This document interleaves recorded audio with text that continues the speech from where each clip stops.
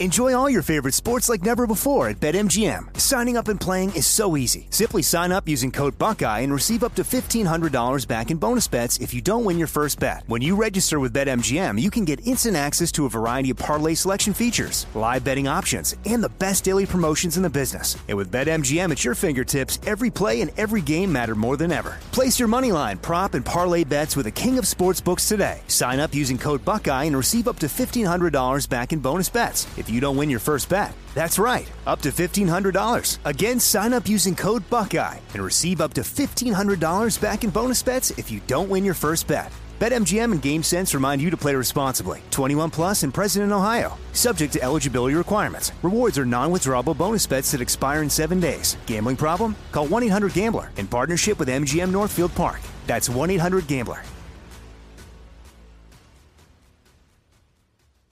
Right here, right now. Find your beautiful new floor at Rite Rug Flooring.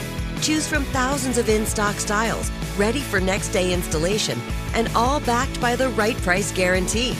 Visit riterug.com. That's RITERUG.com today to schedule a free in-home estimate or to find a location near you. 24-month financing is available with approved credit. For 90 years, we've been right here, right now. Rite Rug Flooring. This is your moment, your time to shine, your comeback. You're ready for the next step in your career, and you want an education employers respect. So you're not just going back to school, you're coming back with Purdue Global. Backed by Purdue University, one of the nation's most respected public universities, Purdue Global is built for people who bring their life experience into the online classroom.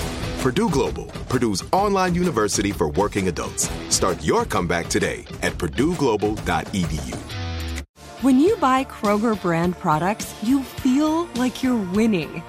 That's because they offer proven quality at lower than low prices. In fact, we guarantee that you and your family will love how Kroger brand products taste, or you get your money back. So next time you're shopping for the family, look for delicious Kroger brand products, because they'll make you all feel like you're winning.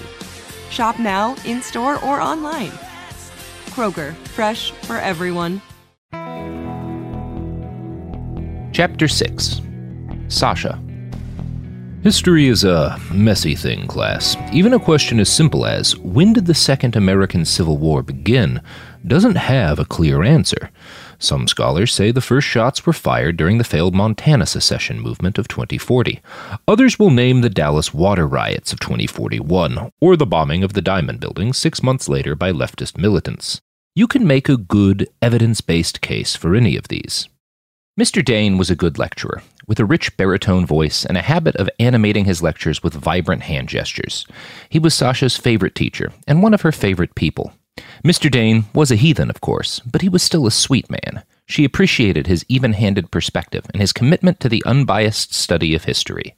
It broke her heart that no one else in her advanced placement continental history class seemed to appreciate him. The other 24 students stared ahead with slackened jaws and unfocused eyes. They were all deep in their decks, messaging friends, browsing Snapvids, or playing whatever game was popular right now. Decks were far too entrenched in modern life for schools to force them off during class time. Instead, the school filtered the Wi-Fi and forced students to download apps that restricted access during school hours. This had led to a thriving underground trade in apps that countered the school's spyware and covertly lifted the blocks. The district IT team was locked in a perpetual, losing battle to spot and crack these programs. But on a practical level, the teachers, like Mr. Dane, just had to accept the intrusion. The students didn't ignore him entirely, but very few of them gave him their full attention. They didn't give anything their full attention, really. Most of her peers went through their days half-reading 2 or 3 conversations, playing games, and scrolling through several social media feeds, even when they were out in the world, surrounded by people. Pastor Mike called it The Death of Joy. That was the name of the essay in Revelator that had first turned Sasha on to the heavenly kingdom.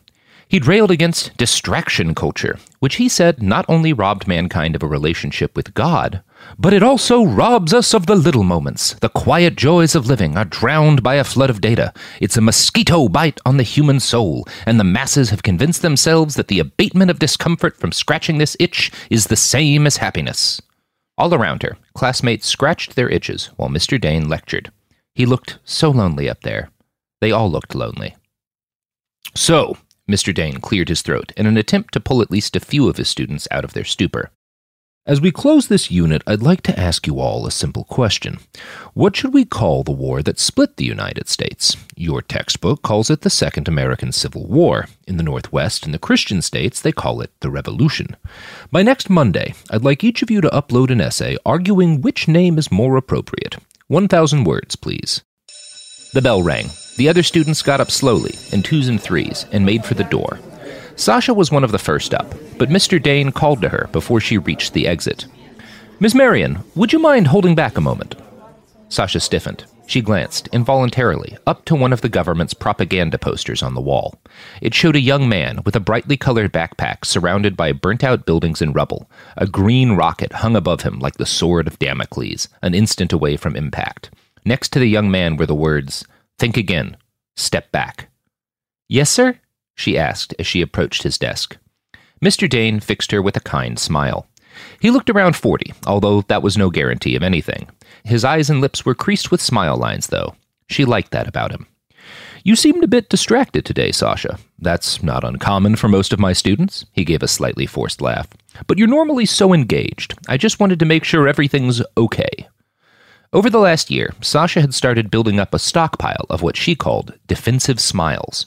She had one for when her parents were worried, another for her few friends, and another for the school administrators. The smiles were calculated to reassure everyone that she was still normal Sasha, and she certainly wasn't planning to escape to the heavenly kingdom. But she'd never worked up a smile for Mr. Dane. She genuinely enjoyed his class, so it hadn't seemed necessary. She just decided to go with her friend smile, and hoped that worked. "I'm okay, I'm just, inspiration hit her. "The news today is so scary. What's happening down in Texas, I'm worried." Mr. Dane visibly relaxed. Yes, I can see why you'd be troubled by that. I think it's taken everyone a bit by surprise." He paused and struggled with his words. "I expect it must be somewhat more difficult for you than the rest of the class, being a Christian." Her smile faltered a bit. She knew she was supposed to act like one of the tame preachers the government trotted out, the men and women who'd claim Christianity was all about peace and love.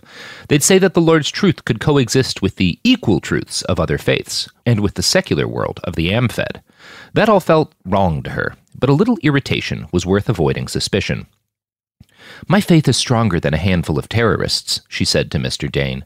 "There are a lot of Christians in the secular forces, They'll win in the end, won't they?" Mr. Dane's smile remained unchanged, but his eyes bored into hers. Sasha was more comfortable with eye contact than most teens, but she found this deeply uncomfortable, invasive even. After several long seconds, he spoke. "I fear it's going to be a long, bloody fight before that happens. We're very lucky to be insulated from all that madness. He sighed. An 11th grader over at Jefferson High was killed fighting in Dallas yesterday. The news just broke." Sasha hadn't been aware. But thank God for him, and his sacrifice, she thought. "That's awful," she said. "I can't imagine what his parents must be going through." "No, you can't," he agreed. And then Mr. Dane broke eye contact. He looked down at the ground, and his voice dropped an octave as he asked, "Did you know I had a son?" Genuine surprise passed over Sasha's face. "No, sir, I didn't." He shrugged and gave up on his smile. It wasn't much more than a ghost now, anyway. "I married young. I was a dad at 19, and by the time he was 19, the whole country was coming apart." He reached down to his desk and picked up a small, rather battered-looking red button. It had the letters RJ printed in lowercase letters across the front. Mr. Dane stared at it. Something twitched under his left eyelid. He bit his upper lip. He was silent for a long beat. Then he swallowed and looked up at Sasha. "Do you know what this is?" "No," she said, reluctant and pretty certain she ought to have known. In the years leading up to the revolution, there were a lot of different activist movements founded and spread by anonymous radicals. They'd organize flash demonstrations and coordinated direct action campaigns. The pins were one sort of ID badge, so when you showed up for a flash demo, you could quickly identify your comrades. He shook his head ruefully. "It sounds silly now. All I can say is, at the time, it made sense and it felt meaningful. The anonymous voice I listened to was a guy named Red John. He had all these videos about history, politics. He explained the whole world and what was wrong with it in a way that just felt right. I started playing his stuff for my boy, Mikey, when he was 13 or 14. I just wanted him to know what was going on. I thought I was doing the right thing." Mr. Dane's eyes looked watery and heavy with the ghost of old tears. He seemed to have trouble keeping his voice steady. "Mikey grew up believing hard, and when the fighting broke out, he was young and strong and so very ready to fight for the world he believed we all deserved." Mr. Dane set the pen back on the desk with its cover facing down. His eyes were red. "He died in Denver," Mr. Dane said, and his voice broke a little. "Shot through the head when the National Guard pushed into Westminster." Sasha put a hand on Mr. Dane's shoulder. It was an instinctive move, blessedly honest. She silently thanked God for this moment of connection to the educator she so admired. He smiled back at her. "Thank you. I don't mean for this to be a lecture. I don't think those tend to work. Just..." He glanced back at the table. "Just be careful about putting your faith in charismatic men and their ideas." "I will," she said. A minute later, as she left the classroom, a notification pip lit up on the top right corner of her vision. She wink-clicked it and saw a message from Brother Andrew. Bus stop 23A, 4:30 p.m. The rest of the day passed normally enough. In the afternoon, they had an assembly about the suicide of a classmate. It was the third this year. Principal Hargrave delivered the same platitudes they'd all heard 100 times. There was a lot of talk about suicide hotlines and chat rooms, of all the counseling services the school had available. Sasha knew none of it would help. Almost 20% of teens in the AmFed would attempt suicide. Every year, that number ticked up a few tenths of a percent, and the government had no idea how to stop it. Pastor Mike blamed the rash of suicides on the emptiness of secular life, the spiritual hole at the center of capitalism, and the self-worship it fed. Sasha thought he'd hit that right on the money. Even the United Christian States still engaged in global capitalism, and doing so, "They're a dark God in permanent opposition to the Lord Almighty." Pastor Mike again. She knew Principal Hargrave's lectures were pointless, but she sat through the assembly and gave the right smiles to the right people the rest of the day. She focused on her studies as best she could, despite the growing anxiety in her gut. 2 weeks ago, she'd read a Pastor Mike article in Revelator. "Don't talk yourself out of heaven." It had clearly been written for the conflicted faithful, just like her. "I've received messages from hundreds of you who say, 'I'd love to open myself up to martyrdom, but I'm a doctor, or a police officer, or an engineer, and I think I can do more to glorify God where I am right now.' Brothers and sisters, these are the doubts of the serpent. Don't be fooled. No one stays in comfort because they want to bring glory to the Almighty. Our Lord does not speak to us from comfortable places. He spoke to Moses in a desolate desert, from a burning bush. He delivered his greatest sermon atop a mountain. Jehovah wants our souls to be so on fire with devotion that our own lives mean nothing before his flame. The heavenly kingdom is that cleansing flame. What a gift it is here, now, in your lifetime. What a tragedy it would be to miss this chance at salvation." She recited that passage again and again, throughout what she now knew would be her last day at school. The words steadied her as she waved goodbye to Mr. Dane at the end of the day. "These are the doubts of the serpent!" They calmed her when she looked into her backpack, which held the small go-bag she'd put together that morning. It was just a change of clothes and a handful of hygiene items. That seemed woefully inadequate, but anything more would have looked suspicious. "Leaving. I'm leaving." It was only now, on the cusp of leaving, that Sasha realized how much she was going to miss movie night with her friends, central heating in the winter, reliable internet access. "Our Lord does not speak to us from comfortable places." It took her an embarrassing amount of time to find the bus stop. She was scared to use her deck. She'd shut it off as soon as she'd left school, and she didn't know the city bus system very well. She'd taken buses to school for years, but her parents' car had always driven her around the city. She was ashamed of how anxious she felt about riding a city bus. Here she was, on her way to a war zone and possible martyrdom, scared of public transit. "Be strong and courageous, and do the work." She recited David's advice to Solomon. "Do not be afraid or discouraged, for the Lord God, my God, is with you." That helped a little. Thinking of Alexander's smile, his green eyes, and the strong lines of his jaw, helped more. Sasha didn't like admitting that to herself. It felt too carnal, almost sacrilegious. But she knew that what mattered to God were her actions. Even if her flight to Zion wasn't done with a completely pure heart, God would forgive her.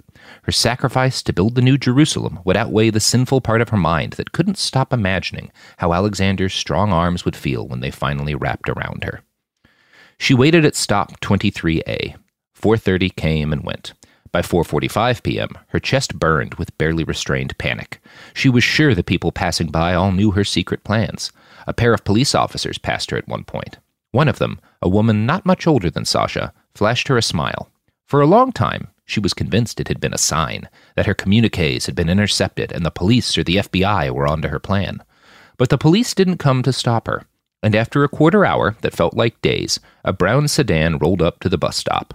Its window peeled down, and Sasha locked eyes with a careworn young man in the back. "Sasha Marion?" he asked. "Yes," she said. "Are you Brother Andrew?" "As I was with Moses, so will I be with thee." That was the passphrase Alexander had told her to expect. It was all Sasha could do to stop from bawling right then and there. She got in the car. The man inside was exactly what she'd have expected of a man in Brother Andrew's profession. He had long, straw-colored hair and a ragged beard. There were deep pockets of exhaustion under his brown eyes, and well-creased smile lines around his lips. He wore a simple black suit with no tie. Everything about the way he looked and the way he dressed spoke of quiet devotion and humble service. Here, finally, was a man of God, not a pressed, preening dandy like the pastor at her father's church, not a hip young pretender like the Baptist minister who'd given a speech on inclusion at her school last year. Here was a real, road-weary man of the Lord. "I know how you must feel right now, Sasha," he said. "You're relieved. You never thought you'd make it this far. You didn't know if you'd have the courage to take the final leap of faith. But you have now, child, and your soul is secure." Sasha melted. The knot of anxiety that had been twisting in her guts suddenly untied itself. Her eyesight blurred, and she realized that she'd started to cry. It was all she could do to look over to Brother Andrew and whisper, "Thank you." Together, they drove to a little white-walled suburban house, maybe 5 miles away from the only home she'd ever known. The car stopped, but Brother Andrew gestured for her to stay in the vehicle while he stepped out and knocked on the door. Another man, shorter and balding, stepped out. They both hustled back to the car, their eyes darting left and right. As soon as they made it inside, the car sped off fast enough that the acceleration pushed Sasha back in her seat. The new man sat across from her in the autonomous car's second row of bench seats. He was older, in his 50s if he hadn't taken any Juven treatments. He had tired eyes with deep bags beneath them. While Brother Andrew radiated calm self-satisfaction, this man seemed nervous and a little frantic. He clutched a small briefcase with white-knuckled hands. Sasha smiled in an unconscious attempt to calm him. He smiled back. Brother Andrew spoke. "Miss Marion, this is Brother Brian. He's going to disable your deck. It's the only way we can get you across the border to our people in the Christian states." Brother Andrew smiled and put a hand on Brother Brian's shoulder. The other man took this cue to open up his suitcase. He started to assemble something small, silver, and intricate. Brother Andrew kept speaking. "All it would take is one phone call from your parents or your school, and the police could spot your precise location from the GPS unit in your deck. This car is a dead zone, so you're safe inside it. But as soon as you exit, you'll be back on the map. So we need to remove your deck before that happens." "Will it hurt?" Sasha remembered how it had felt when they'd first implanted her deck, like having a new tooth forcibly inserted into her jaw. She'd been 4 or 5 at the time. Her head had hurt for days. Brother Brian didn't look up from his briefcase as he answered her. "Yes, I've got a topical anesthetic, but nothing stronger. It'll hurt." Sasha nodded gravely. She had anticipated this. A little pain was a small price to pay to become one of God's elect few. She thought of Paul and Silas, stripped and beaten with clubs on the orders of a heathen magistrate. God shows his love through salvation. We show ours through sacrifice. The memory of Pastor Mike's words helped ease her fears. She'd miss her deck, but Alexander had said there'd be replacements in the heavenly kingdom. In another minute, Brother Brian had finished assembling the tool. It looked like a cross between a syringe and a handheld shopvac. At Brother Andrew's urging, she moved over to sit on the bench seat next to him. "Now lay across my lap and angle your temple towards Brother Brian." A pang of fear flittered across her heart. These were men of God, but they were also men she didn't know, who were much older and larger than her. She had to fight down the urge to panic and flee. "You were trusting these men to smuggle you across a border, dummy." She hesitated for a few sweaty seconds, but eventually Sasha nodded and laid down on Brother Andrew's lap. Her heart beat so loudly that she could hear it crashing in her skull like ocean waves. Brother Andrew put his strong hands on her. He tightened his grip. "He's holding me down," she realized, and although he tried to restrain her in a comforting way, the liquid mass of panic in her chest almost boiled over. There was a sudden, sharp pain as Brother Brian plunged the needle in through her temple, and then a dull, throbbing feeling, like a migraine. Sasha felt dizzy, disoriented, and then nauseous in turns. She blacked out for a few seconds. When she came back to herself, she realized she'd been vomiting. The floor of the car was coated in the remains of her lunch. Some of it had gotten on Brother Andrew's pants leg. Brother Brian looked disgusted, but Brother Andrew was all smiles and comfort. Jesus hears your suffering, sister. He knows what you are giving up in his name. You will reap the dividends of this investment in your soul. He helped her up and guided her to the opposite bench, where she laid down and continued to clutch her throbbing head. She drifted off, or passed out, and when she came to, the interior of the car had been scrubbed clean, leaving behind only a brown stain and the lingering smell of sick and antiseptic. Sasha guessed an hour or more had passed, although, without her deck, it could have been more. They were in the woods now, driving along a country road. Brother Andrew explained that they were just a few minutes away from the border, and almost as far as an automobile could take them. Soon they'd stop in the town of Franklin, right on the border of the UCS, and she'd meet the men who would help her on the next stage of her journey. The main border stations are blanketed with cameras, Brother Andrew said, but we're right in the thick of the Blue Ridge Mountains here. They can't watch every inch of them. We have some coyotes here who know where the holes are. One of them will spirit you across. Coyotes? Sasha asked. It's an old term, he said. A coyote is someone who helps smuggle people across national borders. Usually the phrase has somewhat mercenary connotations, but the men we work with are true believers, soldiers in the army of God. You needn't fear, Miss Marion. A few minutes later, they rolled into Franklin. She'd never heard of the place before, but a quick look around told her most of what she'd needed to know. Most of the buildings were empty. The storefronts were boarded up. The city hall was in disrepair, and the skeleton of a once mighty Walmart supercenter dominated the south side of town. There was clear fire damage around its roof and entrances. 20 or so years ago, when the Civil War had been at its height, Franklin had swollen with refugees. When the war had ended, the refugees had gone elsewhere, and the city had been left gutted and exhausted in their absence. The car stopped outside of a public park. Sasha noticed that the grass was overgrown, and the sidewalks around it were cracked and broken. She shared a quick prayer with brothers Andrew and Brian. Then they bid her farewell. The car pulled away, and Sasha was alone. She'd been told to find a park bench and wait just a few minutes, so that's what she did. A few minutes turned into 10, then 15, then 20. Sasha began to worry again. That was when she really started to miss her deck. Normally, she'd have been able to catch up on the latest news from Zion, read one of her favorite issues of Revelator, and maybe even touch base with Alexander. Without it, she only had the throbbing pain in her head to keep her occupied. Sasha's mind wandered to the rolling mountains on the horizon. She'd never spent so much as a night out camping before. The wildest animal she'd ever seen was a squirrel. And there are bears out there. That scared her more than the prospect of being arrested, or even the fear of what might happen to her nearer to the fighting. Dying alone in a drone strike or from a sniper's bullet would be quick and expected, given where she was going. She'd spent a lot of time thinking about dying from sudden violence. It had acquired a patina of romance in her mind's eye. But dying on some mountain to a slavering monster from another age? Sasha shuddered, seized by a chill entirely at odds with the extreme heat of this August day. It was 109 at least. Sasha rooted through her bag and pulled out a small, leather-bound Bible she'd received as a Christmas gift from her dad 2 years ago. She opened it at random and found herself in the book of Jonah.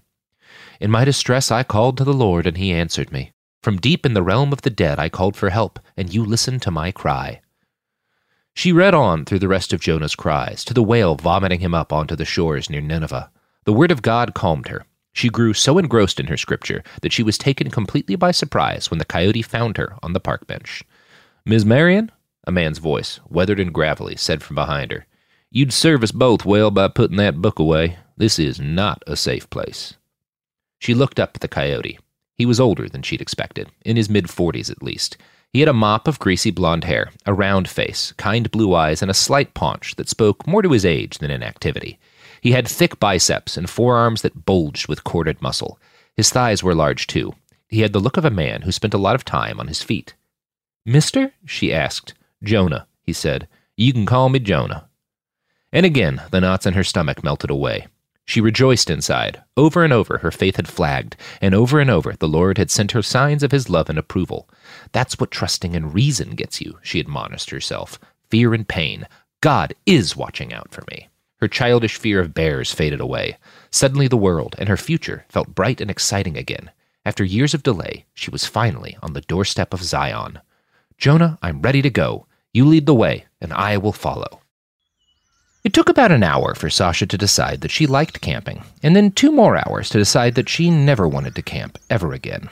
By the time they stopped for the night, she'd gouged herself open on half a dozen different tree branches, smashed her left toe into a rock, and somehow managed to draw every allergen on the East Coast into her nose. The headaches from her improvised surgery and her throbbing sinuses warred for dominance. She couldn't sleep, food had no taste, and her hands were too grubby and, generally, snotty to allow her to read the Bible. Jonah was not as talkative as Brother Andrew. He'd given her a brief rundown of things to avoid out in the Blue Ridge Mountains. He'd told her how to recognize timber rattlers, diamondbacks, and copperheads, although for some reason she had much more trouble retaining that information than she'd had memorizing the Pythagorean theorem, or the date and importance of the Battle of Hastings. She was supposed to watch for pointy heads. She knew that, but every time a snake slithered past her, it moved way too fast for her to tell the shape of its head. Other than that quick lecture and a few admonishments for her to step lightly, Jonah hadn't said much.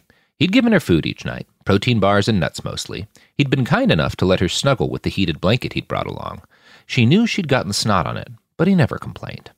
When they settled into camp on the second night, Sasha was surprised to see her coyote start to gather wood and build a fire. He laughed when he saw the dumbfounded look on Sasha's face. He pulled out a small yellow bottle of lighter fluid, squirted it onto the wood, and then lit the edge of it with his lighter. The fire leapt to life, burning away at the pine needles until they caught the smaller sticks and limbs stacked round in a small box. Next, he pulled 2 silver pouches out of his backpack and handed them to her.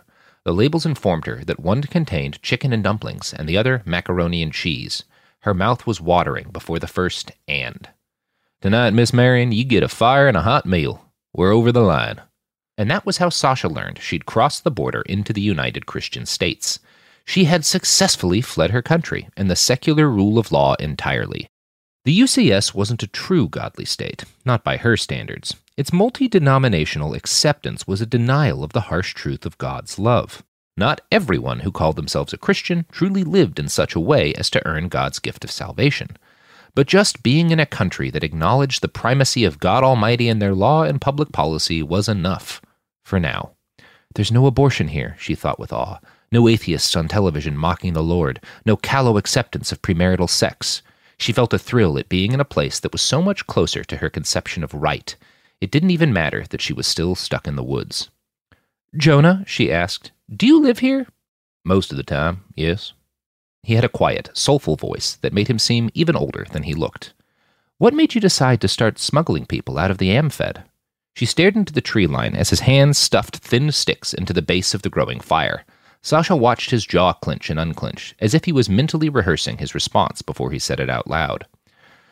"I was a United States Army Ranger once. Been a Christian my whole life, though. Southern Baptist. Grew up in a country just as lost to sin and vice as yours is. And when the fighting started, I saw an opportunity to bring my nation back to its godly roots." Hands emptied, Jonah rooted around his bag and pulled out a kettle. He filled it with water from a heavy fabric bag and placed it on a flat rock near the edge of the fire. Then he stood up, gestured for her to follow, and walked over to a nearby copse of trees. "I joined a local militia in Marietta, near Atlanta," he said. "Most of us are vets, like me, neither Baptist or Pentecostal." He crouched down next to a tree that had been cracked in half by lightning. It was dead and very dry. The ground around it was littered with tree limbs and thick slabs of bark. He started gathering up some of the larger pieces. "Come on, get down here and help. Some of these are a little damp, but we'll stick them around the edges to dry out. Most important thing right now is to get some middling-sized logs in there, so we can build up a little bed of coals." Sasha wiped a runnel of snot from her face and knelt down to help. Jonah continued his story while they filled their arms. "Anyway, things heated up. The Army started calling in their deep reserves. Guys like me had been out for daggum near a decade. That was after the feds nuked Dallas, so going active duty again didn't sound good to anyone." He lifted away a fallen limb and revealed a massive log, roughly the size of Sasha's torso. Jonah shifted everything he'd gathered over to his right arm and then hefted the log with one hand. He nodded at Sasha's much smaller pile. "We probably got enough," he said. They headed back to the campsite. She could see Jonah was doing that twitchy jaw thing again, thinking carefully about every word. "I grew up real patriotic, you understand? I love my country. Fought for it down south. But I also grew up with a Confederate flag on the back of my dad's truck. I wasn't on board with those Marxists who started the Civil War. So when Governor Galen had his referendum on secession, well, that felt right. I was on board with the UCS back before it was even born." They sat around the fire again. Jonah started to add in larger branches. He slowly built the fire in a U-shape around the flat stone. Now, I was never a fanatic. Went to church most Sundays, but I had Jew neighbors, a couple of Muslims in my unit. Good guys. Wasn't real political, you know. But Pastor Elgins gave a speech, only time I saw him in person. He said diversity wasn't making us strong anymore. A melting pot's all well and good, but the quality of the soup depends on the recipe. That made sense to me. He sat back, popped the kettle onto the rock, and looked over to Sasha. The idea was a Christian recipe would make for a stronger nation. But the UCS wound up being a daggum prosperity gospel pile of nonsense. Better than the Amphid, sure. Maybe we got less queer politicians, less rich Jews running things, but it's still corrupt here. Sasha wasn't really sure how to handle this disclosure. She'd run into similar attitudes among believers online, uncomfortable references to Jewish, gay, or gay-Jewish conspiracies. That sort of nonsense had always gotten on her nerves, but she'd written its purveyors off as edgelords and trolls. Part of her thought they might be CIA plants, hell-bent on making the kingdom look bad, but she knew they didn't speak for the actual heart of the movement. Sasha wanted to speak up, but she held her tongue. The fact that Jonah had been nothing but kind and respectful to her didn't change the fact that he was twice her size. Who knew what he might do if he got agitated?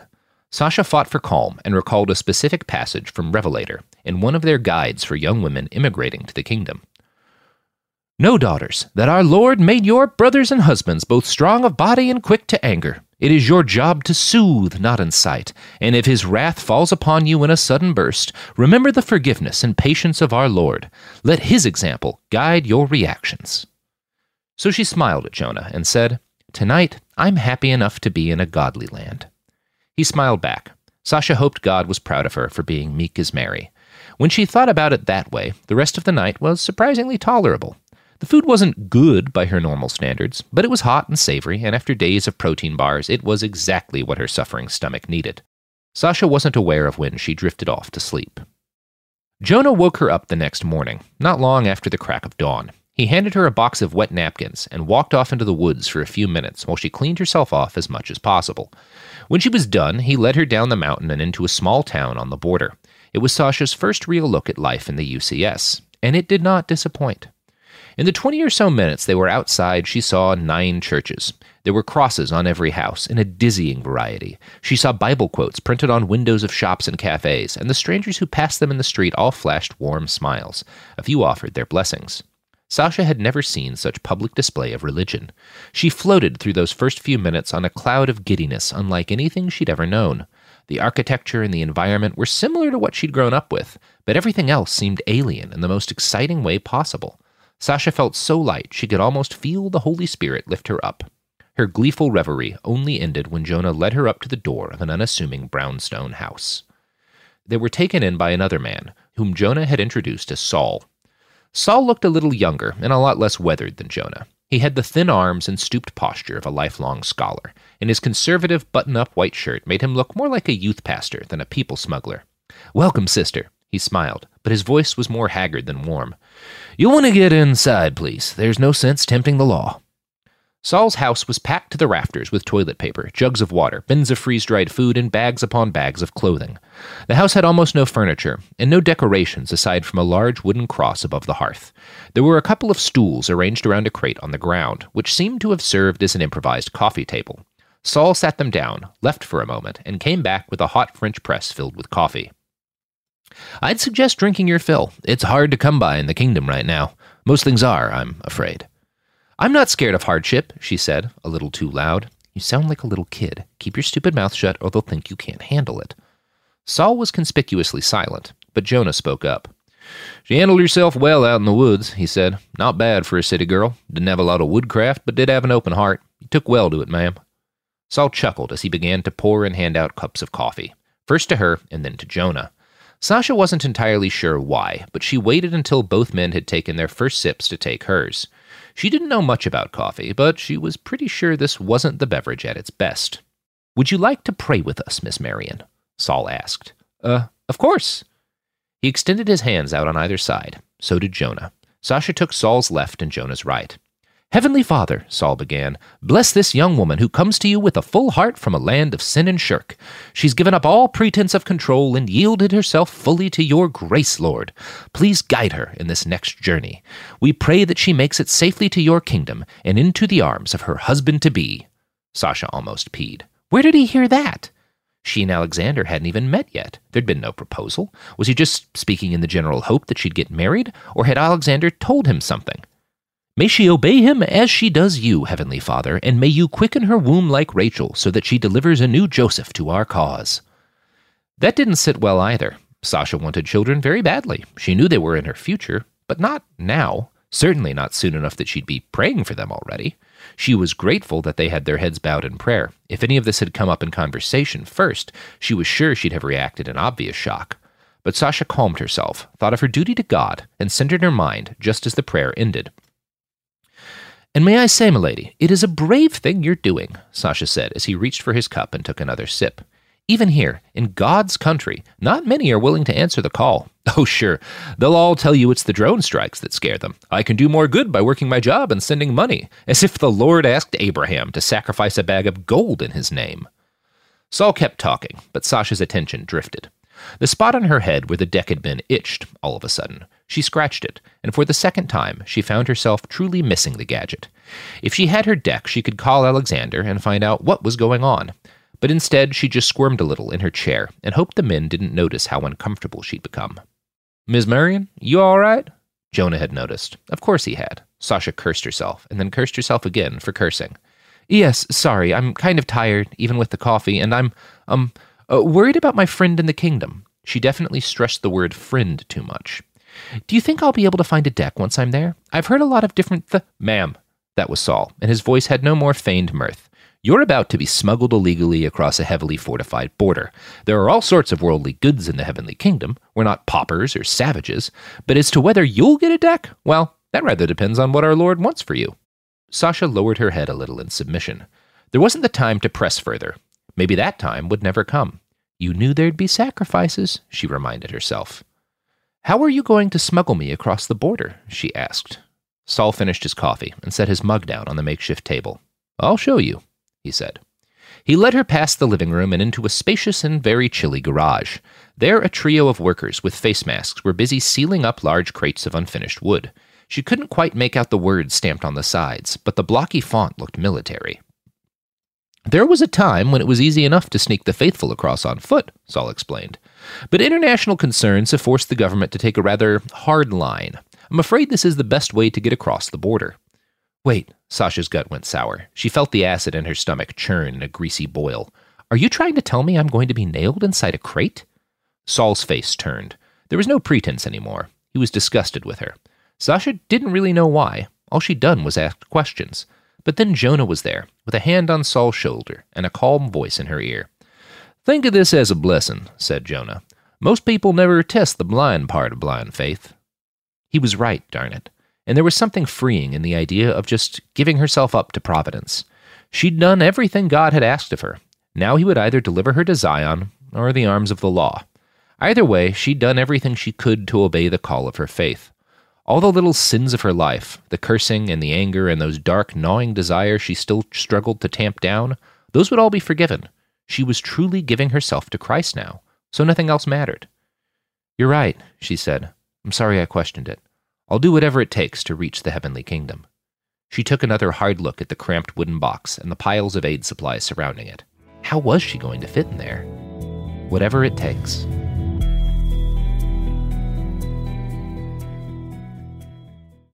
Enjoy all your favorite sports like never before at BetMGM. Signing up and playing is so easy. Simply sign up using code Buckeye and receive up to $1,500 back in bonus bets if you don't win your first bet. When you register with BetMGM, you can get instant access to a variety of parlay selection features, live betting options, and the best daily promotions in the business. And with BetMGM at your fingertips, every play and every game matter more than ever. Place your moneyline, prop, and parlay bets with the king of sportsbooks today. Sign up using code Buckeye and receive up to $1,500 back in bonus bets if you don't win your first bet. That's right, up to $1,500. Again, sign up using code Buckeye and receive up to $1,500 back in bonus bets if you don't win your first bet. BetMGM and GameSense remind you to play responsibly. 21 plus and present in Ohio. Subject to eligibility requirements. Rewards are non-withdrawable bonus bets that expire in 7 days. Gambling problem? Call 1-800-GAMBLER in partnership with MGM Northfield Park. That's 1-800-GAMBLER.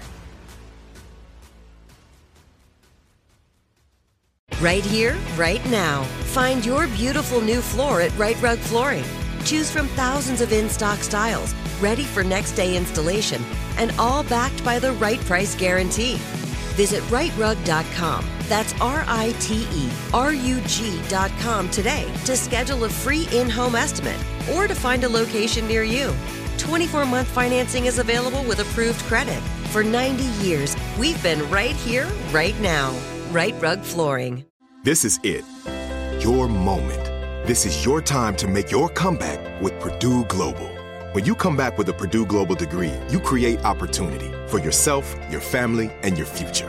It's a degree you can be proud of, a degree that employers will trust and respect. Purdue Global offers working adults like you over 175 flexible degree programs to meet your specific career goals. These include associate, bachelor's, master's, and doctoral degrees and certificates. Purdue Global degree programs range from nursing to business to communication and more. Whatever your interest, we have the degree that will move you forward. You have the knowledge, you have the experience. Now it's time to get credit for the work you've done and earn the recognition you deserve with Purdue Global, Purdue's online university for working adults. You know you're worth it. We do too. So don't wait another second to get the degree that will take your career to the next level. Start your comeback today at purdueglobal.edu. Live Nation presents Concert Week. Now through May 14th, get $25 tickets to over 5,000 shows. That's up to 75% off a summer full of your favorite artists like 21 Savage, Alanis Morissette, Cage the Elephant, Celeste Barber, Dierks Bentley, Fade, Hootie and the Blowfish, Janet Jackson, Kidz Bop Kids, Meghan Trainor, Peso Pluma, Sarah McLachlan. Get tickets to more than 5,000 summer shows for just $25. Until now through May 14th. Visit LiveNation.com/Concert Week to learn more and plan your summer with Sean Paul, Sum 41, 30 Seconds to Mars, and Two Door Cinema Club. Chapter 7. Manny. Manny was used to war. He wasn't quite as used to being on the losing side of one. As chaotic as things got in Ciudad de Muerta, his guys had always held the upper hand. Manny had come to expect safe supply lines and reliable transport to and from the battlefield. During past offensives, the Martyrs hadn't controlled the skies.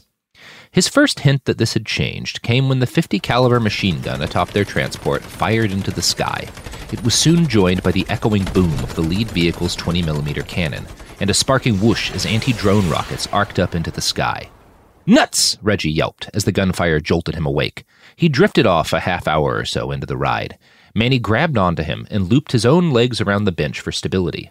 An instant later, the transport veered off of the road and into the high grass surrounding the highway. There was a flash somewhere to the left, followed by the roar and heat of an explosion. When Manny looked back, he saw the smoldering wreckage of one of their escort vehicles. "Drones!" he shouted into the journalist's ear over the blistering gunfire. Manny scanned the skies as their transport plowed through the tall grass. Wounded soldiers screamed as the vehicle banked and bounced and sent them slamming into each other. He caught sight of a small drone, maybe the size of his torso. It was matte black and an almost perfect oval. The only break in its seamless form was the bulge of a missile pod on its belly. A red light blinked above the weapon. The drone slowed to a stop, maybe 100 feet above them. There wasn't time to think. The fixer shoved his journalist hard off the back of the transport and then leapt off himself. He hit the ground with a painful thump that knocked the air out of his lungs and the sense from his mind. For a second, the whole world was stars and shock. Manny rolled to a rough stop against what felt like a large rock. Something cracked inside his chest. And then there was another explosion. This one louder and closer than the last one. The heat hit him like an ocean wave. Manny was vaguely aware of the scent of burning hair. His hair. He cried out, but he couldn't hear his own screams. Manny's ears rang like the inside of a church bell. It was several moments before the pain and shock subsided enough for him to open his eyes. He looked down at himself first. His pajamas were scorched, and his arms were scraped and bloody from the fall. His backpack was gone, but there were no signs of serious injury. None of his bones seemed broken. What remained of the transport smoldered half a football field away. He saw a few writhing, burning shapes inside. Manny's stomach turned. Reggie. The pain of the fall had, momentarily, wiped the journalist from his mind. Manny scanned the field and found the other man curled into a fetal ball a dozen or so feet to his left. He ran over, gave the journalist a quick scan, and determined Reggie wasn't seriously injured either. A small sliver of shrapnel had pierced the other man's bicep. He was just as scraped and bloody as Manny, but also basically intact, except his eyes didn't quite focus when Manny looked into them. Maybe a minor head injury? The journalist said something, a lot of somethings in fact, but Manny's hearing was all tinnitus. There was no time to talk anyway. He hoisted Reggie up by the armpits, ignored the other man's pained expression, and pulled him along as he beat feet away from the flaming wreckage in the ongoing firefight. Another blast wave rolled over him, this one more distant, and then another, coming from somewhere above them in the sky.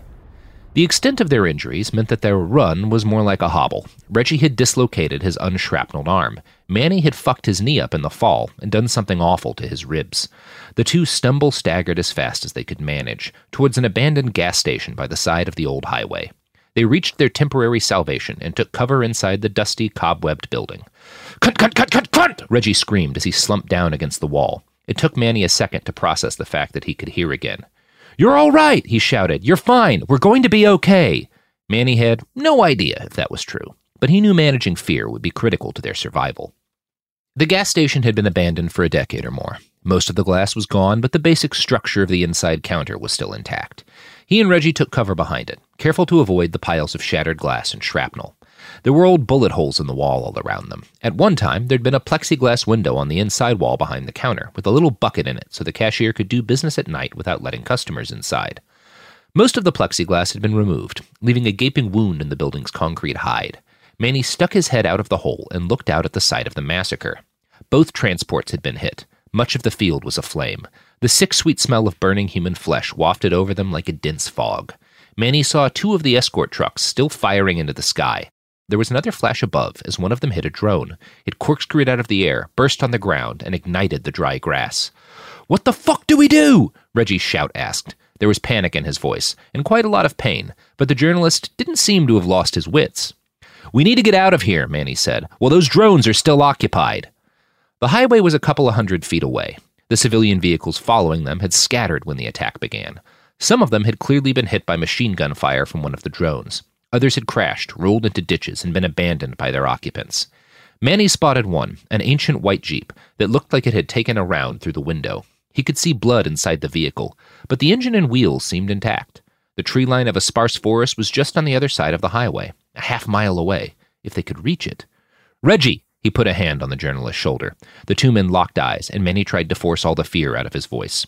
"When I say so, run, very fast, straight towards that white Jeep. Understood?"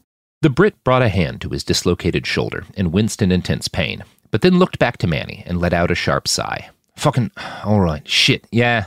Manny took that as a yes. He glanced back at the firefight in the field. The fire part was literal now. At least a full acre was aflame. The smoke seemed to have interfered with the drone's sensors. That was probably the only reason their last two escorts had stayed unfucked for so long. Manny watched in horror as a large beetle-black drone buzzed down low and opened up with a machine gun. He saw bursts of red as the rounds tore into the escort's gunner and flung him off the truck's bed. "Time to go!" Manny slapped Reggie's uninjured shoulder and sprinted as fast as his janky ankle could carry him. It was increasingly obvious that his leg was supremely fucked. The middle of Manny's back itched the whole run in anticipation of a bullet. That peculiar sense was even louder than the pain. They reached the Jeep. Manny went for the driver's side door, pulled it open, and jerked back as the soupy remains of a pulped human being oozed out onto the asphalt. He heard Reggie start to retch behind him. It was fucked in there for sure. The man, he was sort of sure it had been a man, had taken a couple rounds from a very large weapon. Manny guessed they'd been .50 caliber mass-reactive bolts because the impact had torn the man apart. He wasn't sure if additional rounds, or bone shrapnel, had hit the two kids in the back seat, but they were all exceptionally dead. Manny pulled his shirt off and did his best to wipe the corpse from as much of the seat as possible. He hopped in and glanced over to the journalist. Reggie retched outside. "Hey, get the fuck in! We don't got all—" A concussive blast echoed from the field. That was one more escort down. The fight was as good as over. Manny felt a tinge of panic rise up in the base of his spine. Reggie still hesitated. "Dude, either deal with some gore on your clothes or stay here and die. Your choice." The Brit snapped out of it, went for the passenger door, and hopped inside. Manny wasn't a great driver, or even a very good one, but this was a simple vehicle, and he was blessed with the motivation of not wanting to die. He turned the car back on, and the engine woke up with a rich electronic hum. The fixer flipped the vehicle into drive and gunned for the tree line. The Jeep bounced and swayed over the lumpy grassland terrain. Reggie puked out the window. Manny felt nauseous too. He honestly wasn't sure if it was more for the pieces of people scattered inside the vehicle or sheer motion sickness. 15 seconds went by. 30. A minute.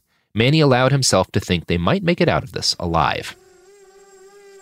And then he heard the buzz. that sickening, familiar machine hum that every war-zone kid knew as well as the sound of their own mother's voice. A drone, closing in. Manny jerked his head out the window and scanned the sky. The Jeep hit a pothole, and his head slammed into the top of the window frame. He saw stars and almost lost control of the vehicle entirely. It veered to the right and lifted up onto only 2 wheels. He righted the Jeep, spun it back to the left, and gunned it again as he turned the other way. He stuck his head out again and scanned behind them. There it was, the black beetly fucker, buzzing towards them. It was close enough that he could see the glint of its camera optics and the barrel of the heavy machine gun slung underneath it. Manny knew it was picking up speed to compensate for the recoil of its weapon. It would be low on ammunition now. It'd probably wait to fire until it was too close to miss. The tree line was so near he could almost grab it. Another 15 seconds and they'd be there. But the drone was close. They didn't have that long. He looked over to the journalist. "Get ready to bail." "Get ready to what?" Manny saw the muzzle flash, and in the same instant he spun the wheel hard to the right. The drone's first round chunked through the back of the Jeep, cracked the axle, and blew apart the left tire. But the Jeep was in the air an instant later. It flipped over like a drunken dolphin, and the rest of the drone's shots blasted chunks out of the ground where the Jeep would have been. By the end of the burst, the recoil had robbed the drone of its momentum and brought it to a spinning halt in the sky. The Jeep rolled twice and bounced Manny and Reggie around like rocks in a tumbler. It hurt. It hurt shitloads. But Manny was high enough on adrenaline and fear that he could almost ignore the pain. Blood streamed from his forehead. Something ached terribly between his shoulders. When the Jeep came to a stop, he was deeply surprised to be alive. "Let's go!" he shouted to Reggie, not even 100% sure if the journalist had survived the crash. Manny pulled himself up out of the open window and then reached his hands back, blind, into the Jeep, while he scanned the sky around them. He felt Reggie's small hands grip his own. They were wet with sweat, maybe blood, probably both. Manny squeezed, pulled him up. The two hopped down, quick as they could with their sundry wounds. The drone had probably veered around and started another loop, so it could build up the speed for one more accurate burst of fire. Manny couldn't quite hear the buzz yet, but he couldn't hear much of anything over the sound of his pounding heart. Reggie pulled ahead of him in a lopsided run. Manny tried to pick up speed, but his knee just wouldn't let him. There it was. He had 3, maybe 4 seconds before that big gun opened up again. The tree line was only about 100 feet away. So close, and yet too far for him to possibly make it in time. I really didn't want to die here. I was so close to getting out. He thought of a picture he'd seen of the Bavarian Alps, white snow-filled valleys and rich pine forests. I'm never going to see that, or anything else. Reggie looked back as he neared the tree line. Manny appreciated the gesture. It was dumb as fuck, though. "Idiota! Run!" the fixer bellowed at the top of his lungs. The journalist didn't hesitate this time. He bolted past the tree line and disappeared into the wooded thicket. Manny felt a weight lift off his shoulders. He was about to be torn apart by some nutfuck martyr with an itchy trigger finger and a joystick. But he'd done his job. He'd gotten his journalist to safety. Well, not quite safety, he thought. But whatever. Best I could do under the circumstances. The hum grew louder. Manny tried to coax a little more speed out of his wounded leg, even though he knew he was too far away now to make the tree line, even at a dead sprint. It would have been nice to see Berlin, or Paris. Oh well. He heard the thumping sound of heavy gunfire and braced himself for the instant of agony that would precede his end. But instead, he heard the sound of impact and crunching metal behind him, followed by a high-pitched mechanical whine. Something heavy and black crashed into the ground ahead of him. He made it to the tree line, pushed through the underbrush, got perhaps 20 feet into the woods, and collapsed against a tree. For a few seconds, he just let the pain wash over him. His knee, his shoulders. He could feel something stuck deep in his back, too. Maybe a shard of glass, or some shrapnel from the start of the firefight. He had quite a few deep cuts. The trauma nanites in his circulatory system had clotted most of them, but the deeper ones still oozed blood. It was hard to tell just how injured he really was, since his body was also covered in blood and viscera from the Jeep's previous occupants. Espera, he thought. How am I alive? His brain gradually spun up to meet his body. Someone had shot that murder beetle out of the sky. But who? Reggie? Where would he have gotten a gun? And the man was British. He couldn't shoot. "Reggie!" he shouted. Over here," the Brit called back. He sounded weirdly cheerful. Think we've made some friends." For the first time in his life, Manny found himself face to face with 2 posthumans. The first appeared to be a lady. She was hunkered up in the branches of a tree, and she cradled a very large gun in her hands. Most of her body sort of faded into the forest. She was only easy to see now because of her smile. The shine of her teeth was quite unlike anything else he'd ever seen. They appeared to be made of some sort of strange, swirling colored metal. Where a normal person would have had incisors, she had long, curved fangs. The other chromed was a black man. He was of average height, with a muscular body and a wide build. His head was shaved, and he had a plump, friendly face and round cheeks that accentuated his broad smile. He wore a red kilt and a silver breastplate over his muscular chest. It gleamed in the afternoon sun. His only weapon appeared to be an enormous sledgehammer larger than Reggie's entire body. He smiled and nodded at Manny. His whole body twitched as he stood there, as if a constant stream of electricity buzzed through him. Reggie stood in front of the man. It looked like the journalist had run into the posthumans during his flight from the drone. He looked terrified, in the friendly sort of way only the British could manage.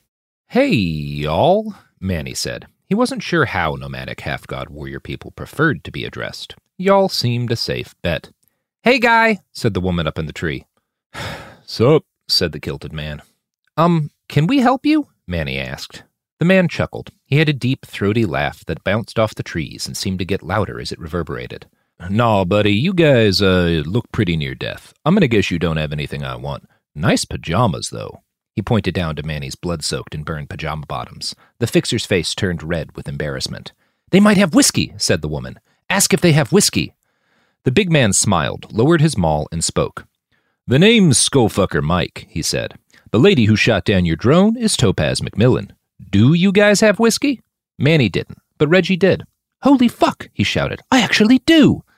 Somehow, the journalist hadn't lost his backpack in the chaos. He unzipped the main compartment, dug around for a few seconds, and produced a small metal flask. Reggie passed it off to Skullfucker Mike, who took a belt of it and let out a dog's bark.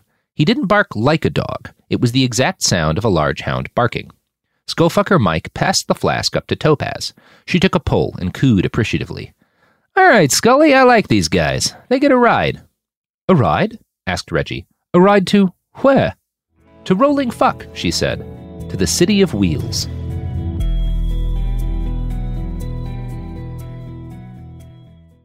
Enjoy all your favorite sports like never before at BetMGM. Signing up and playing is so easy. Simply sign up using code Buckeye and receive up to $1,500 back in bonus bets if you don't win your first bet. When you register with BetMGM, you can get instant access to a variety of parlay selection features, live betting options, and the best daily promotions in the business. And with BetMGM at your fingertips, every play and every game matter more than ever. Place your moneyline, prop, and parlay bets with the king of sportsbooks today. Sign up using code Buckeye and receive up to $1,500 back in bonus bets if you don't win your first bet. That's right, up to $1,500. Again, sign up using code Buckeye and receive up to $1,500 back in bonus bets if you don't win your first bet. BetMGM and GameSense remind you to play responsibly. 21 plus and present in Ohio. Subject to eligibility requirements. Rewards are non-withdrawable bonus bets that expire in 7 days. Gambling problem? Call 1-800-GAMBLER in partnership with MGM Northfield Park. That's 1-800-GAMBLER. Right here, right now. Find your beautiful new floor at Right Rug Flooring. Choose from thousands of in-stock styles, ready for next day installation, and all backed by the right price guarantee. Visit rightrug.com. That's RITERUG.com today to schedule a free in-home estimate or to find a location near you. 24-month financing is available with approved credit. For 90 years, we've been right here, right now. Right Rug Flooring. This is it. Your moment. This is your time to make your comeback with Purdue Global. When you come back with a Purdue Global degree, you create opportunity for yourself, your family, and your future. It's a degree you can be proud of, a degree that employers will trust and respect. Purdue Global offers working adults like you over 175 flexible degree programs to meet your specific career goals. These include associate, bachelor's, master's, and doctoral degrees and certificates. Purdue Global degree programs range from nursing to business to communication and more. Whatever your interest, we have the degree that will move you forward. You have the knowledge, you have the experience. Now it's time to get credit for the work you've done and earn the recognition you deserve with Purdue Global, Purdue's online university for working adults. You know you're worth it. We do too. So don't wait another second to get the degree that will take your career to the next level. Start your comeback today at purdueglobal.edu. Live Nation presents Concert Week. Now through May 14th, get $25 tickets to over 5,000 shows. That's up to 75% off a summer full of your favorite artists like 21 Savage, Alanis Morissette, Cage the Elephant, Celeste Barber, Dierks Bentley, Fade, Hootie and the Blowfish, Janet Jackson, Kids Bop Kids, Meghan Trainor, Peso Pluma, Sarah McLachlan. Get tickets to more than 5,000 summer shows for just $25. Until now through May 14th. Visit LiveNation.com/Concert Week to learn more and plan your summer with Sean Paul, Sum 41, 30 Seconds to Mars, and Two Door Cinema Club. Chapter 8. Roland. So you were there, right? Sardar asked. You saw the White House burn? Sardar was Jim's mechanic. He was a short, slightly pudgy kid with a wide, handsome face and skin a couple shades darker than Roland's own. This was maybe his 20th question since Jim's aircraft had dropped their transport off 2 hours ago. The other members of Jim's team hadn't said so much as a word to Roland. They'd all listened, though. He could see the tension in their shoulders and feel the vibrations in the air as their ears twitched and their eyes darted over to watch his replies. The fact that they were all cramped together inside the armored confines of a Mattis APC made it easy to read the room. Roland wasn't 100% sure if the young merc had been put up to the task of questioning him, or if Sardar was just an inquisitive soul. Roland smelled a light drizzle of nervousness waft off the boy. He'd caught several glances between Sardar and Bigsby, but neither of those facts were proof of anything. Nervousness was a perfectly natural reaction to hanging out in a cramped metal box with a guy you'd just been trying to murder. I remember pieces of it, Roland replied. Fucking somebody in the Lincoln bedroom, stealing liquor from the kitchens, shitting in the ball return of the White House bowling alley. Sardar shook his head. That's fucking loco. You're like a history book. I bet I read about shit you did back in high school. Probably, Roland said with a shrug. He had about 9 clear memories of his life before the shack on Camelback Mountain, and none of them felt very historic. Can I get your autograph, man? Sardar asked. Bigsby, the post-human Roland had been about to arm club into submission a day ago, shook his head and groaned in embarrassment. One of the women he'd buried in his collapsed hovel grunted out a laugh. Her name was Nadine, or something with an N anyway. She and her partner, Azame, were both close assault specialists. Like the rest of the crew, except Sardar, they'd been cold to Roland ever since he'd beat the living hell out of them. Something occurred to him. Hey, I got a question for you, he said to Sardar. Yeah? Your crew's been real pissy to me this whole ride. Roland nodded at Bigsby. How exactly did you guys expect that fight to go down? Sardar pursed his lips. He seemed at a loss for a second. Then he said, Jim framed it as just a standard kill team action. We've done that sort of thing a couple of times. Last year, there was this chromed-out Nazi in Idaho, so he tricked you then, Roland interrupted. Convinced you this was just another assassination, when all he really wanted to do was get my attention? Roland looked around and realized the rest of the transport was glaring at him. Bigsby spat on the ground in front of Roland's foot. We'd have iced you if you'd given us another minute. Roland just laughed and turned his eyes back to Sardar. It's clear you and the other guy, he gestured at the young man next to Sardar, are the only smart bastards in the unit, since you didn't get back up when I beat you down. Sardar squirmed a little, clearly uncomfortable. Me and Pedro, he gestured to the other man, we're just engineers. We don't go toe-to-toe with whatever you are. All this conversation, the most he'd had in years, made Roland feel uncomfortably lucid. He rooted around in the tattered old backpack he'd brought with him. It contained one rusty Mateba auto revolver that he'd found under the floorboards of his collapsed shack and 5.087 kilograms of assorted narcotics, mostly opiates. Roland remembered how fun it was to watch things explode while high on oxy.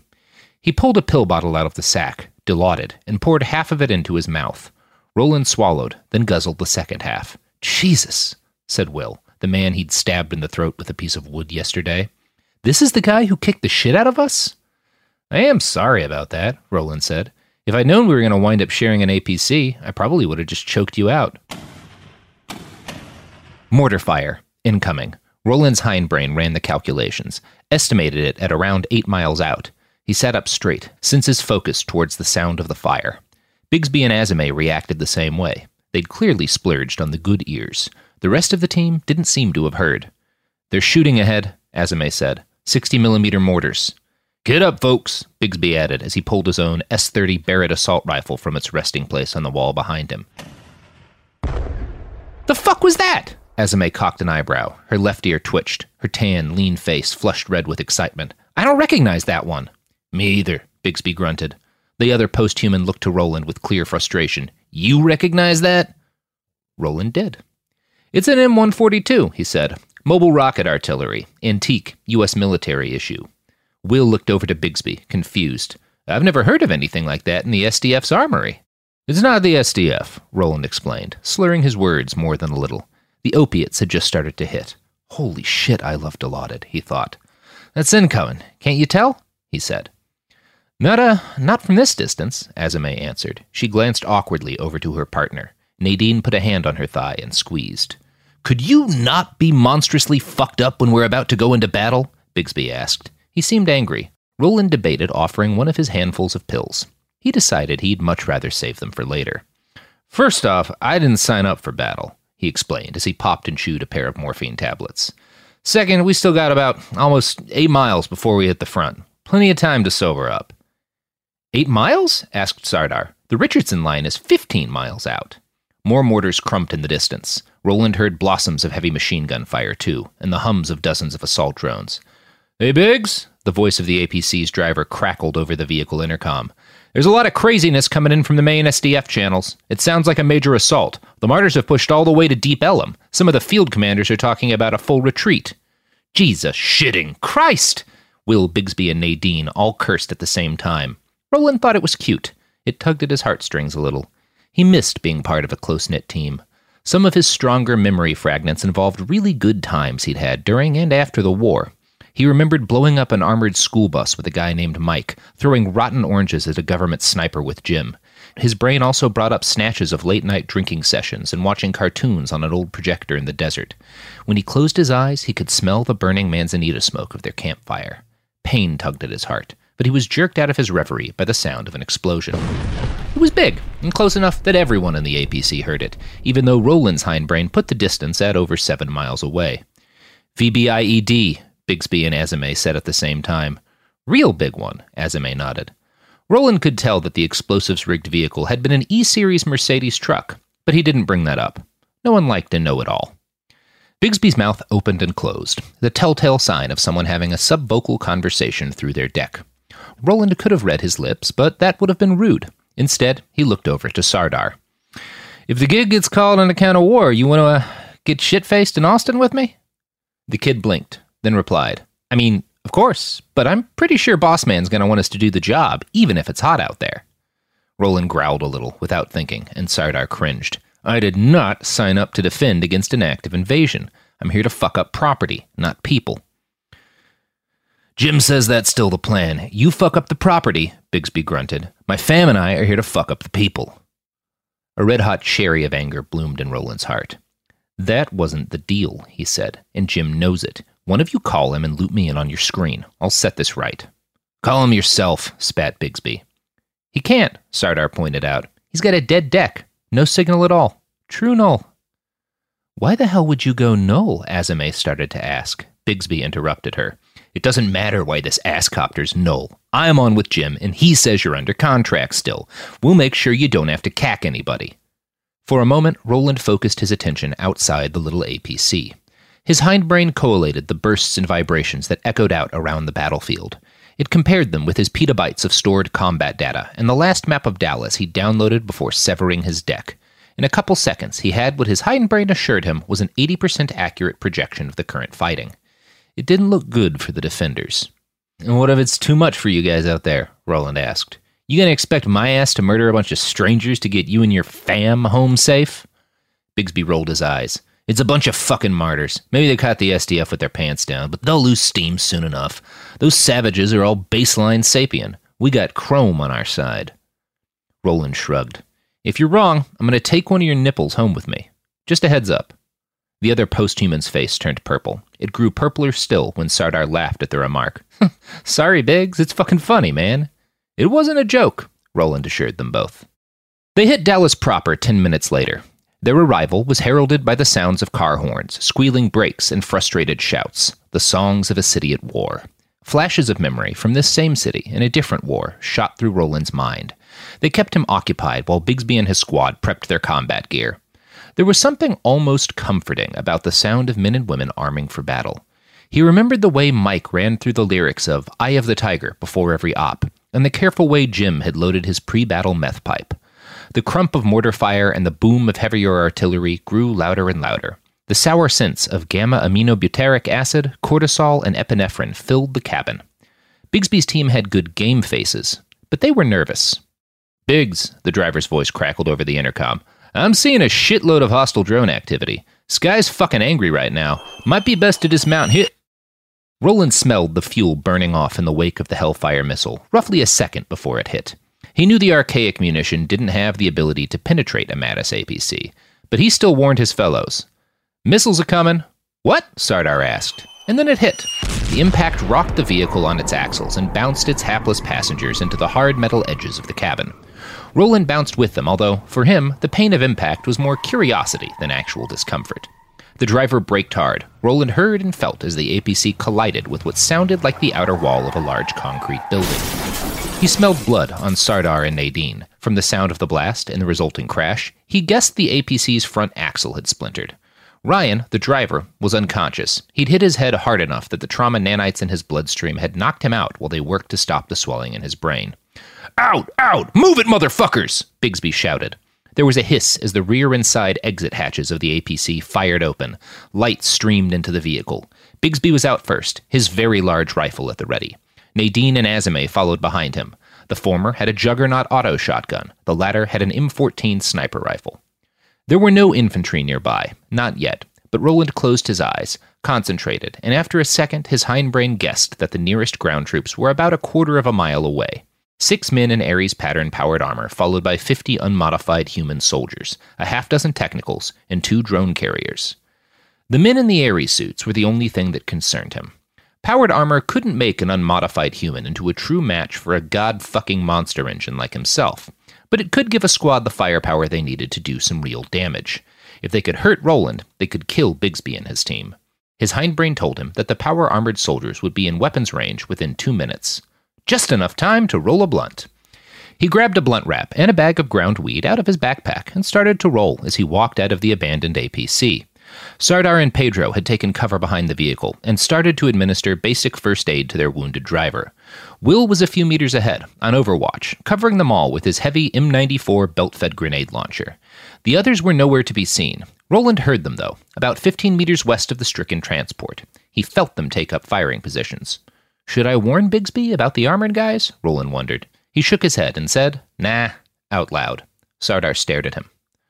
The weed was dry and slightly yellowed with age. Roland had certainly smoked better, but he'd smoked worse often enough not to complain.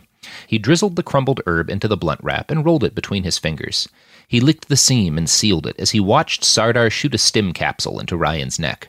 The driver started to regain consciousness. Roland lit his blunt, took a hit, and offered it to the man. "Welcome back to the land of the living," he said with a cheerful grin. "Pot?" Sardar gave him a stern look. "Is this really the time?" The screech of a rocket-propelled grenade filled the air.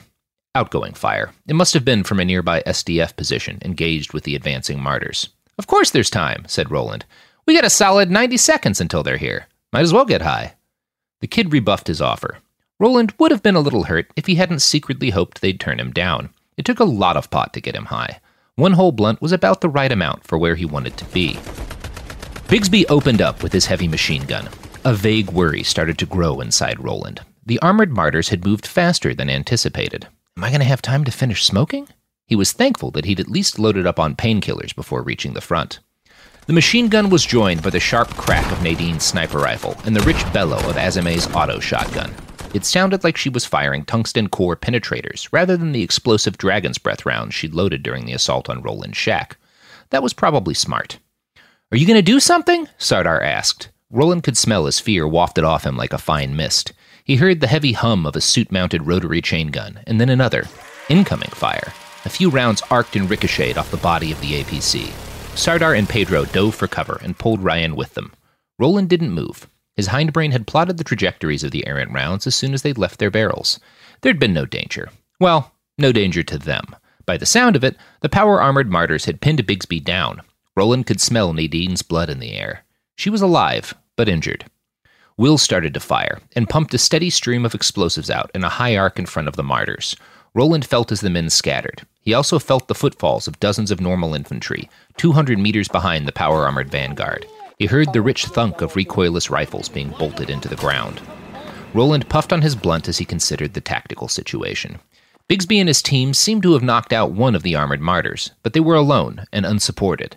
The SDF was in full retreat, and the small squad didn't have the firepower or the chrome to hold off what was coming. Roland did. But he very much disliked the idea of murdering several dozen brainwashed idiots. These kids weren't responsible for anything beyond buying into artful propaganda and lofty promises. He didn't see them as worse than any other gaggle of armed 18 to 22-year-olds in the history of war. "Hey, Sardar, you got a wrench?" Roland asked. "What? Yes?" Sardar replied. "Can I borrow it?" The young mercenary raised an eyebrow in confusion. "It's not a sex thing," Roland assured him. "I, never assumed it was," Sardar said. "Then can I have it?" Sardar stared at him for a long beat, and then said, "Okay." He handed over his wrench. It was nice, more than 2 feet long, and made from 15.4 pounds of stamped steel. "This is perfect," Roland told Sardar. "Perfect for what?" Sardar asked. "Wounding," Roland replied. And with that, he was off. Roland could break 30 miles an hour at a dead sprint, but with all the painkillers and weed he'd just taken, that didn't sound super fun. So he strolled along at a brisk 18 miles per hour, darted by Will, and zigzagged his way past a few hundred errant rounds the armored martyrs fired to suppress Bigsby's squad. 2 of the big recoilless rifles fired their giant, explosive-tipped munitions. Roland reached Nadine and Azame's position. The former was down, bleeding from multiple gunshot wounds. Her lover fired from cover. Roland felt as one of the explosive rounds arced towards their position. The other was headed towards Bigsby. Roland's hindbrain guessed that Bigsby would survive the hit. Nadine and Azame wouldn't. He jumped forward and grabbed them both while still airborne, and the second before a missile met masonry, he threw them back out of the blast radius. He knew the landing would hurt, but both women were chromed enough to survive. After he tossed them, Roland slid to a stop on top of the pile of ruined bricks they'd hidden behind. The rocket-propelled munition hit about 3 feet below him. The 75mm round contained a ½ kilogram of hexogen, enough explosive power to tear a hole in the side of a small tank. It detonated and turned the pile of bricks into a shrapnel volcano. Roland hopped again. His hindbrain made it clear that he wouldn't avoid all, or even most, of the shrapnel. Metal and brick tore through his biceps, his gut, his legs, and his pectorals. Most of the shrapnel stopped at the subdermal carapace that protected his vital organs. A few pieces went further. They tore one kidney in half and pierced one of his hearts. But Roland had multiple redundant backups for every important organ. His medical nanites had already started to purge the foreign matter and repair the damage when he hit the ground. The battle high rolled in, and Roland's synapses flooded with endorphins, serotonin, and enough morphine to kill a middleweight elephant. The chemical elation of imminent combat filled his senses.